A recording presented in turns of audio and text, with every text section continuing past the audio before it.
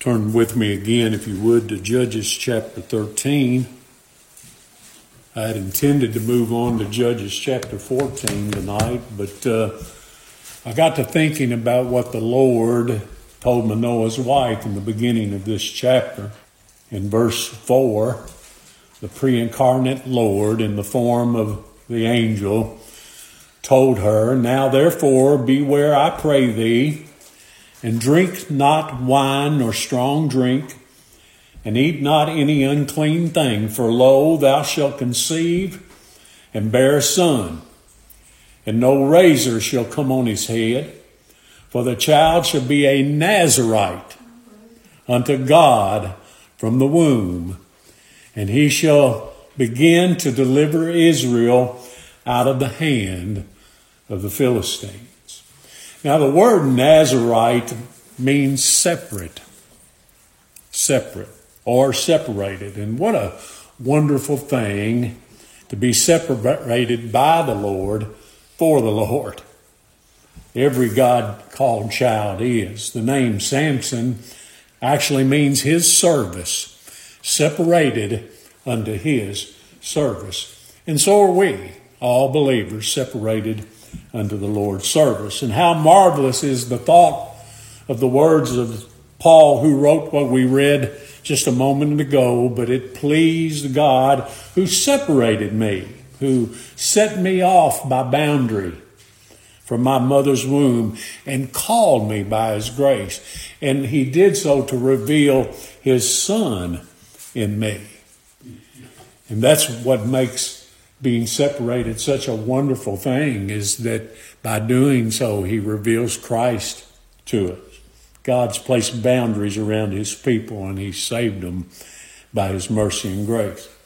Now, there are different kinds of Nazarites in the Bible. We'll talk more about that in a moment. But generally speaking, a Nazarite was one who was separated unto the Lord, and the vow of a Nazarite was only for the Jews, not for the Gentiles.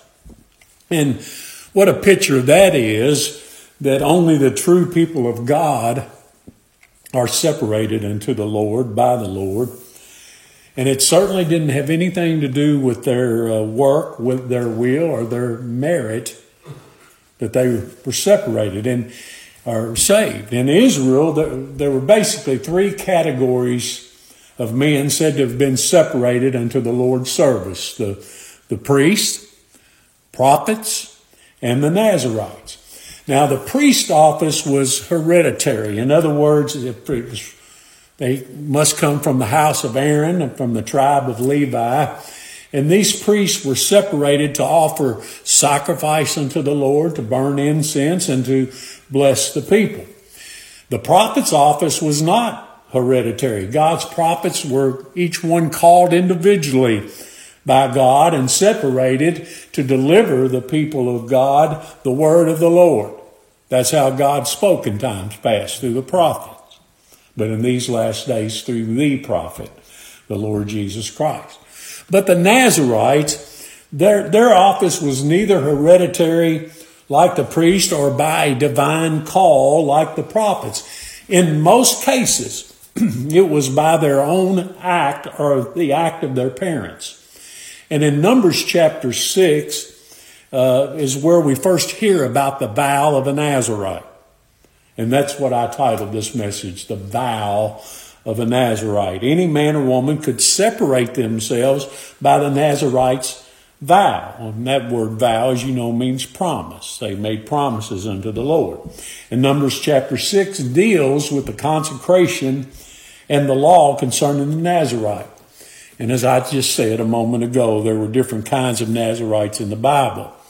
In the Old Testament, Samuel, the prophet, was a Nazarite. Samuel, God's prophet, was a Nazarite from birth.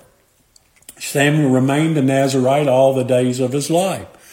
As you remember, Hannah, his mother, dedicated him unto the Lord and to the service of God, and he was a Nazarite. In the New Testament, John the Baptist was a Nazarite. But to the majority of people, even the most casual reader of the Bible, the most famous Nazarite of all was Samson. And most every young boy has heard the story of Samson's strength, which was thought to lie in the length of his hair. But in truth, the strength of Samson lie in the Lord, whom he vowed and consecrated himself and dedicated himself to obey.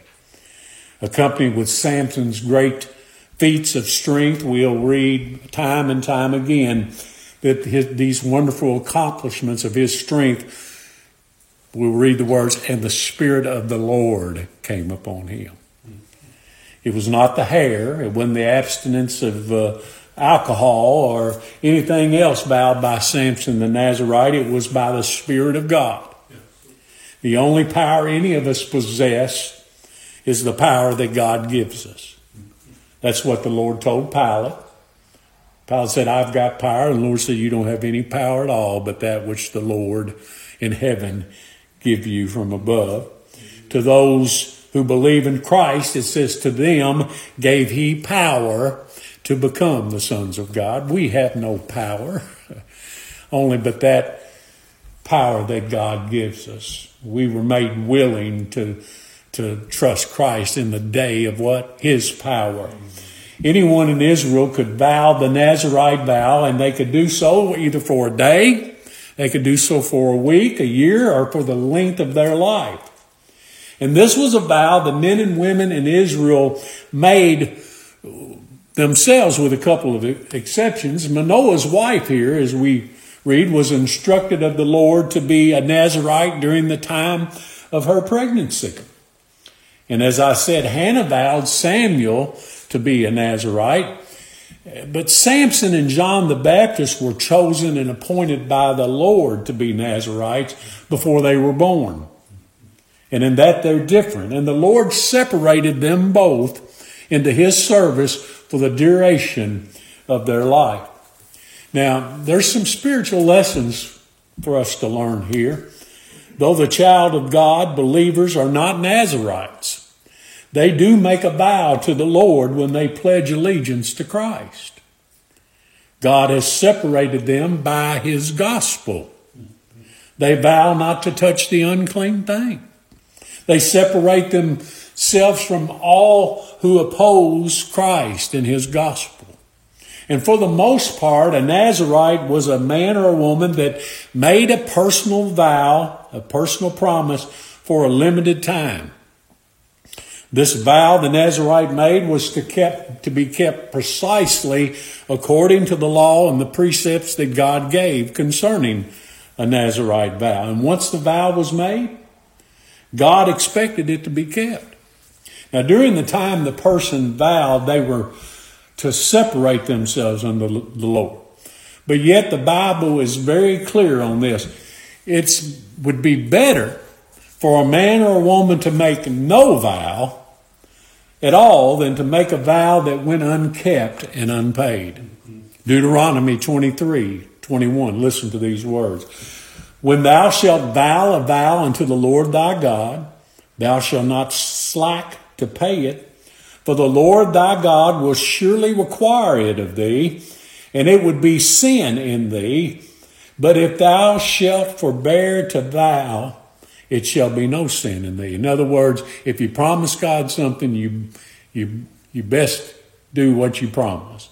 Ecclesiastes 5:4, when thou vowest a vow unto God, defer not to pay it, for he hath no pleasure in fools. Pay that which thou hast vowed. Better it is that thou shouldest not vow than that thou shouldest vow and not pay. Suffer not thy mouth to cause thy flesh to sin. Now, I want you to turn with me to Numbers chapter 6, if you would. We'll spend a little bit of time here. And I hope and pray that this will be of some help to us. Numbers chapter 6, look at verse 1 with me.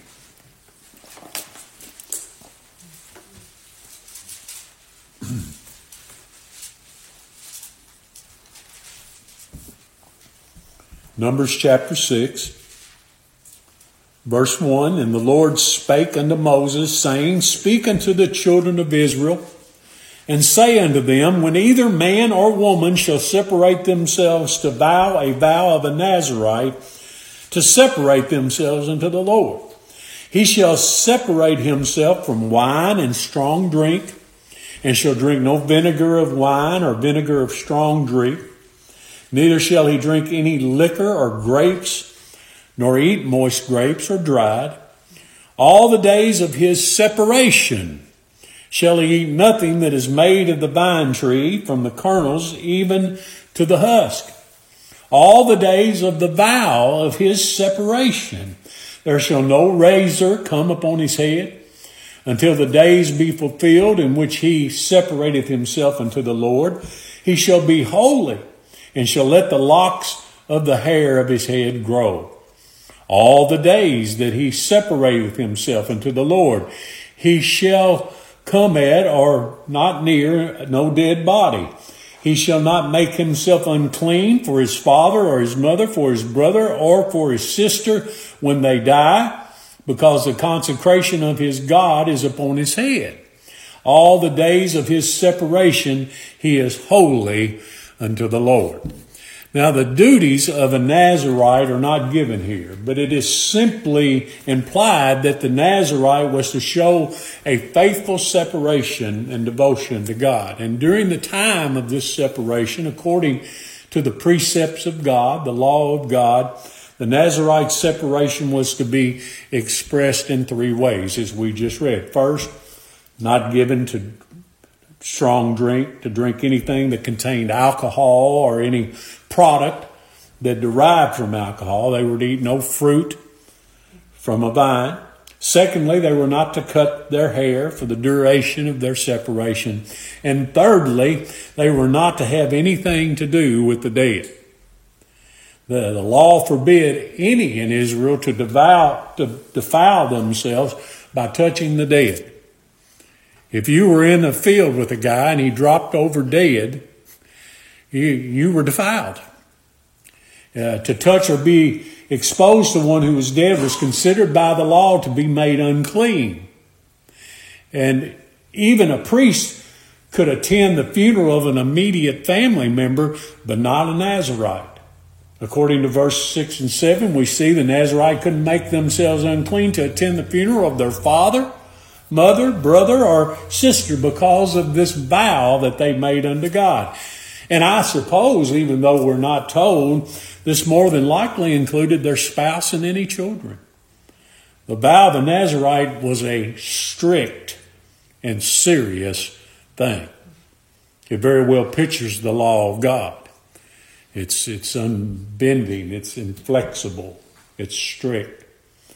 However, it is important to understand that the vow of the Nazarite was a voluntary vow. And I reiterate that because a Nazarite absolutely had nothing, being a Nazarite had absolutely nothing to do with any acceptance from God. Salvation always has, is always, and always will be of the Lord. The vow of a Nazarite to abstain from alcohol, to refrain from cutting his hair, or pledging to have no contact with the dead, spoke only to the separation and dedication of the Nazarite's life to God. But it did not merit acceptance with God. Nothing that we ourselves do does. If that was the case, we, like Cain, would bring the best of our works to God, and we'd take pride in it, and it wouldn't be accepted. Because God accepts nothing but the shedding of blood. If anything, the Nazarite saw that there was no acceptance with God apart from a substitute, a sacrifice, and an offering, as we'll see. The life of a Nazarite was one of separation. It was one of dedication, living in a manner that was different from the rest of the world. And a Nazarite devoted themselves to God. And you know, people today get the idea that these monks that live in monasteries and live separately from the world, observing religious vows somewhat, make themselves more holy by doing so. Men and women's problem is not being separated from the world of sin. Men and women's problem is being separated from the sin within us. We can never separate ourselves and go anywhere that our desperately wicked and deceitful hearts don't follow.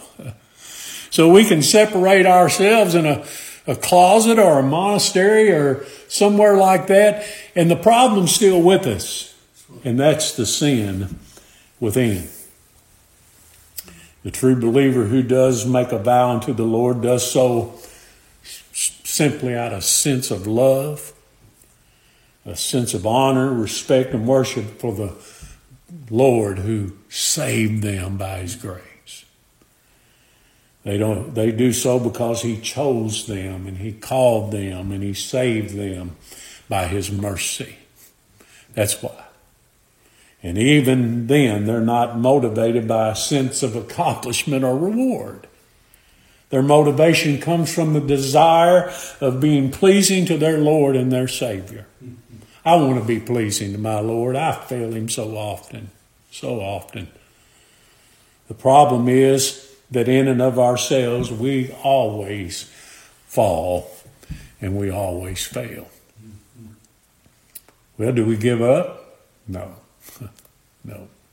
The life of Samson the Nazarite very well demonstrates and illustrates the sad truth about falling and failing. No matter how serious we are in our vow to serve God, we always come short of the glory of God. Yes, sir. And if a Nazarite had vowed to be a Nazarite for a whole year, and on the 364th day of that year, if they broke their vow, they had to start all over again. That's why believers are saved, are being saved, and are always saved, as we discussed Sunday, because it doesn't have anything to do with what we did. It has everything to do with what Christ did for us. That's why, as we saw Sunday, Peter said, to whom coming? We came to Christ and we continue to come to Christ. We continue to come because we always fall and we always fail. And no matter how hard we try, we cannot not sin. For the simple fact that sin is what we are. And I'll clarify that we don't continue in sin, that grace may abound. Paul said, God forbid. We don't do that. But we do fail and we fall, and only because of the mercy and grace of Christ to those in Christ will that grace abound. And it always does. Grace did much more abound. Every single time. Some might say, well, I've not made a voluntary Nazarite vow that must be kept. Well, you may not have. But as professing believers, we vow allegiance to the Lord Jesus. And we, by God's grace, have voluntarily separated ourselves from all which is opposed to Him. We're, as professing Christians, vowed to be not unequally yoked with the world. Though the Nazarite could not come into contact with one who died, I believe this is a reference in number 6 to picturing the believer having continual fellowship with the spiritually dead. We know that righteousness and unrighteousness can have no fellowship together. We know that light can have no communion with darkness. God said, come out from among them and be ye separate. God said, touch not the unclean thing and I'll receive you. Friends, this doesn't mean that believers are rude and unsociable. Doesn't mean that at all. Doesn't mean that we stick our nose up at folks thinking that we're better than them. If not by the grace of God, there go you and I. But the child of God should not enter into a long-lasting, friendly, and intimate relationship with the spiritually dead. It'll defile you. In most cases, we won't change their minds. We think we will, but in most cases, we don't. I've seen them change the one that tried to change them. But every true believer has been separated. That's what I'm trying to convey. Been consecrated and separated to the gospel by God Himself. And it's was God's calling that separated every child of God to the service of the gospel in Christ. And we don't take it lightly. Paul said, I'm called to be an apostle, separated unto the gospel of God, Romans 1:1. The true believer has given up any notion that they can approach God in, by, and through a work, the works of the law, or any righteousness of their own. Our righteousness is what? You know, filthy rags. God won't accept it. Any thought of salvation by any free will doing or work of our own will do us no good, because knowing that it's God who makes us willing in the day of His power, He gets all the glory. We can't do anything. But when it comes to us and our sin, what is done cannot be undone. We can be forgiven of our sin, but it can't be taken back. Now, God can put it behind His back, and that's the only consolation that any of us have, that God doesn't remember our sin. It is no more in His eyes. Why then do we fall and fail so often? And what do we do when we do? Well, like the Nazarite, we have to shave our head. Not literally. If we did, none of us would have any hair. But Paul said in 1 Corinthians chapter 11, stay with me, that a woman's hair was a glory to her. It was comely and beautiful, that her hair was a covering. It was a veil. And this shaving of the head pictures the stripping of men and women's glory and self-righteousness. It's the proof of their broken vows and the stripping of their self-righteous covering. What hope then does a sinner have? Well, we've all broken vows. What's our hope? We look again to Christ. We keep looking to Him. We keep coming to Him. We trust in Him, and we start all over again. And every time it's a clean slate. Paul said, forgetting those things that are behind. Forget them. Pressing on to those things that are before us. What's before us? He said, the prize of the high calling of God in Christ. Within these new hearts God gave us in Christ, there's a desire to be pleasing to Christ. As often as I fail, deep within my heart, there is a desire to be pleasing to Him. No one is more mourns over their sin than the one that desires to be pleasing to God in Christ. And but like Paul, how to perform that which is good, we find not, and we fail time and time and time again, just like Israel did in the book of Judges, as we've seen. There's no forgiveness apart from an offering to the God of heaven whom we've offended. And this is the amazing thing about our God. We fall and we fail and we fall and we fail and we fall and we fail over and over again. But in Christ, our offering, our sacrifice, our sin is put away, not remembered by God. And it's not remembered because He forgets easily like we do. It's not remembered because it's not there.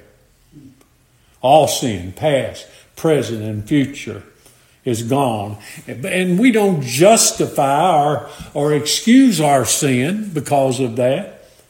We like sinners, we drink iniquity like water.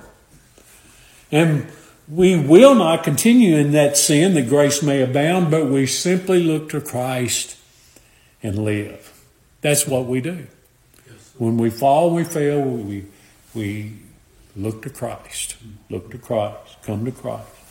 By the deeds of the law, even the Nazarite's vow to keep the law meant nothing, because no flesh will be justified in God's sight. Why? Because we know that a man is not justified by the works of the law or a promise that he makes to God. It comes by the faith of Jesus Christ. It comes by his promise to us.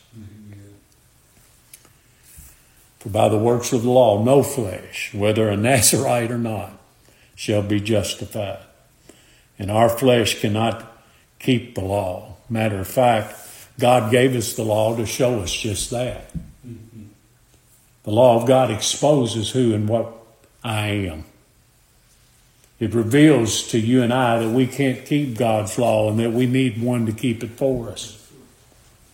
There are some needed spiritual lessons found in the study of the Nazarite. You know, when the Nazarite failed, they'd present themselves to the door of the sanctuary. Look at verse 9 here in number 6. On the seventh day, that being the day of completion, the day of rest, the failing Nazarite would shave his head in humility. He had tried and he failed. He couldn't keep his vow. And we all should know something about that. And according to verse 10, on the eighth day, the Nazarite would bring 2 turtle doves, that's what that's speaking of, or 2 young pigeons, to the priest, to the door of the tabernacle of the congregation. And they would be for a sin offering, a burnt offering, and they would make atonement for him. Look at verse 12. The Nazarite brings a lamb for a trespass offering. But that's not all. Verse 14 says, and it was there that for the Nazarite a lamb of the first year was offered for a burnt offering. Secondly, it was there that a ewe lamb on the first year was offered for a sin offering. And thirdly, a ram was offered for a peace offering with the Lord. Now, who's that picture? To break a vow to God is a serious thing. As we said in the beginning, no vow at all is better than a broken, unpaid vow. But here we find an offering made for trespass, an offering for sin, an offering to make us accepted, an offering to make for peace. And that's not all. Look at verse 15. Along with all these things, a basket of unleavened bread, cakes of fine flour mingled with oil, and waters of unleavened bread anointed with oil, and their meat offering and their drink offerings. And then in verse 16, we see it's the high priest that brought them before the Lord. And the offering was made for the Nazarite's what? Acceptance for his sin and to give him peace.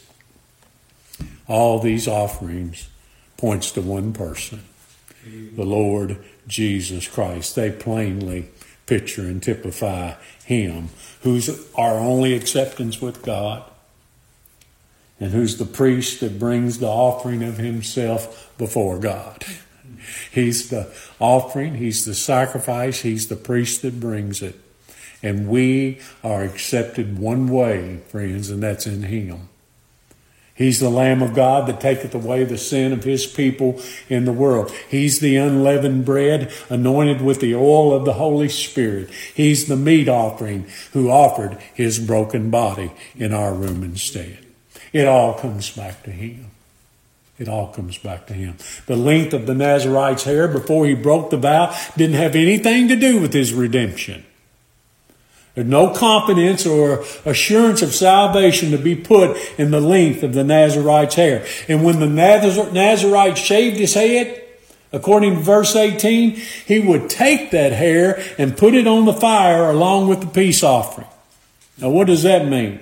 Well, that beautifully represents how the believer puts no trust in their works or their merit, but trusts all to Christ as their substitute for sin, as the sacrifice and acceptance of their offering for peace. You see, for all our self-righteousness is burned up in our offering of Christ alone. No matter how short his hair was, he was still a Nazarite.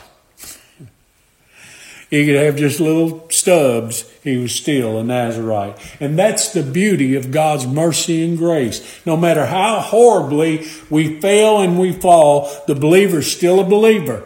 He's still a child of God. And in God's sight, we stand alone on the perfect work and righteousness of the Lord Jesus Christ. Now, if you can't find peace and comfort there, there's no peace and comfort to be found for you. It's just that simple. Our standing before God is not based upon anything we do or don't do, but wholly upon the merits of Christ, who loved us and gave himself for us.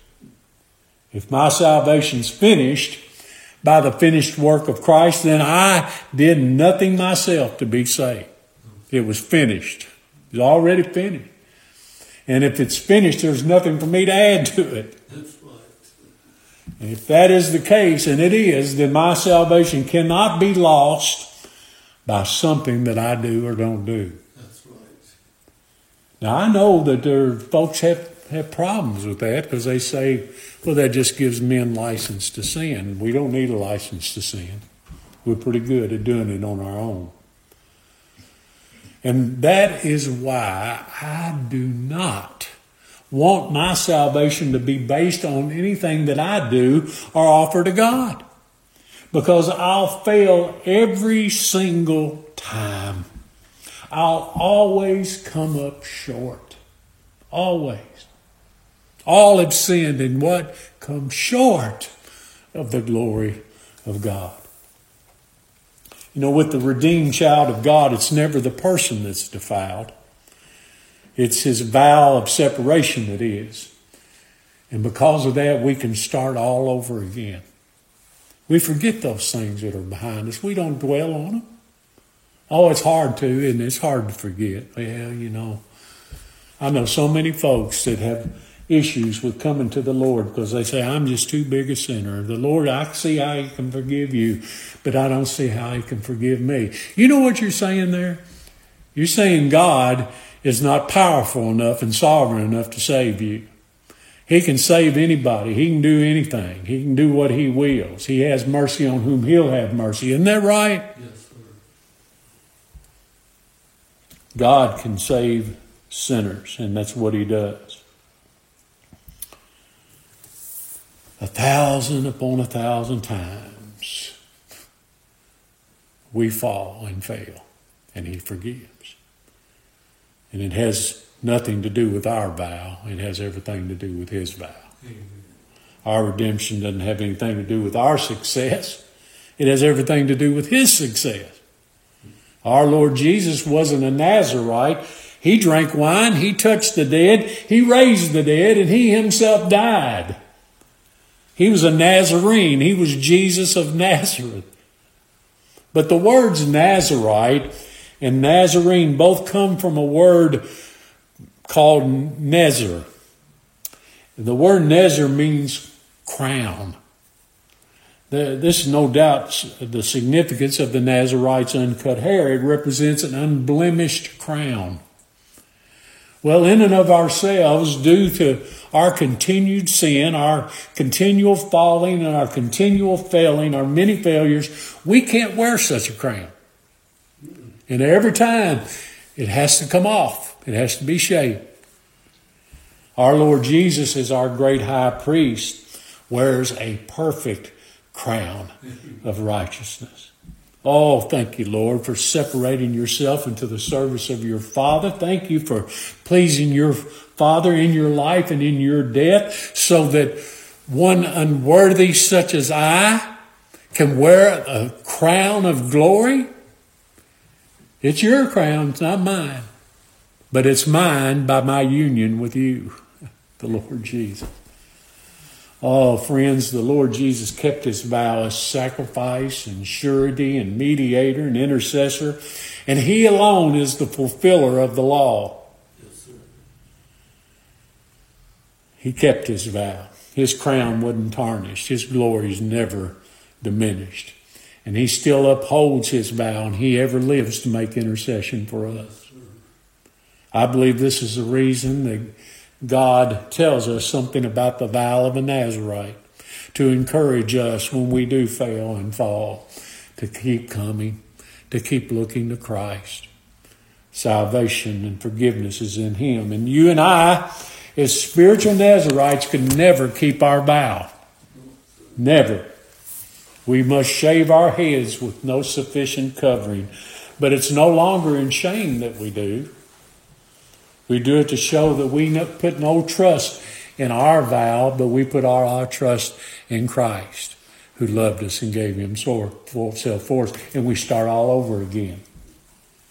Our failure and sin's not held against us. Christ has paid for all past, present, and future sin. He's our heavenly substitute, and he's perfect in every single way. He can never dishonor his vow of redemption for his people. And that's the reason that we get to start over and over again until we leave this sin-cursed world. It's because we vowed to put all our trust in Christ, who vowed to put our sin away. And that's why we keep looking to him. Oh, keep looking to Christ. Keep coming to him. It's in that we find the true meaning of the vow of the Nazarite. Okay, thank you.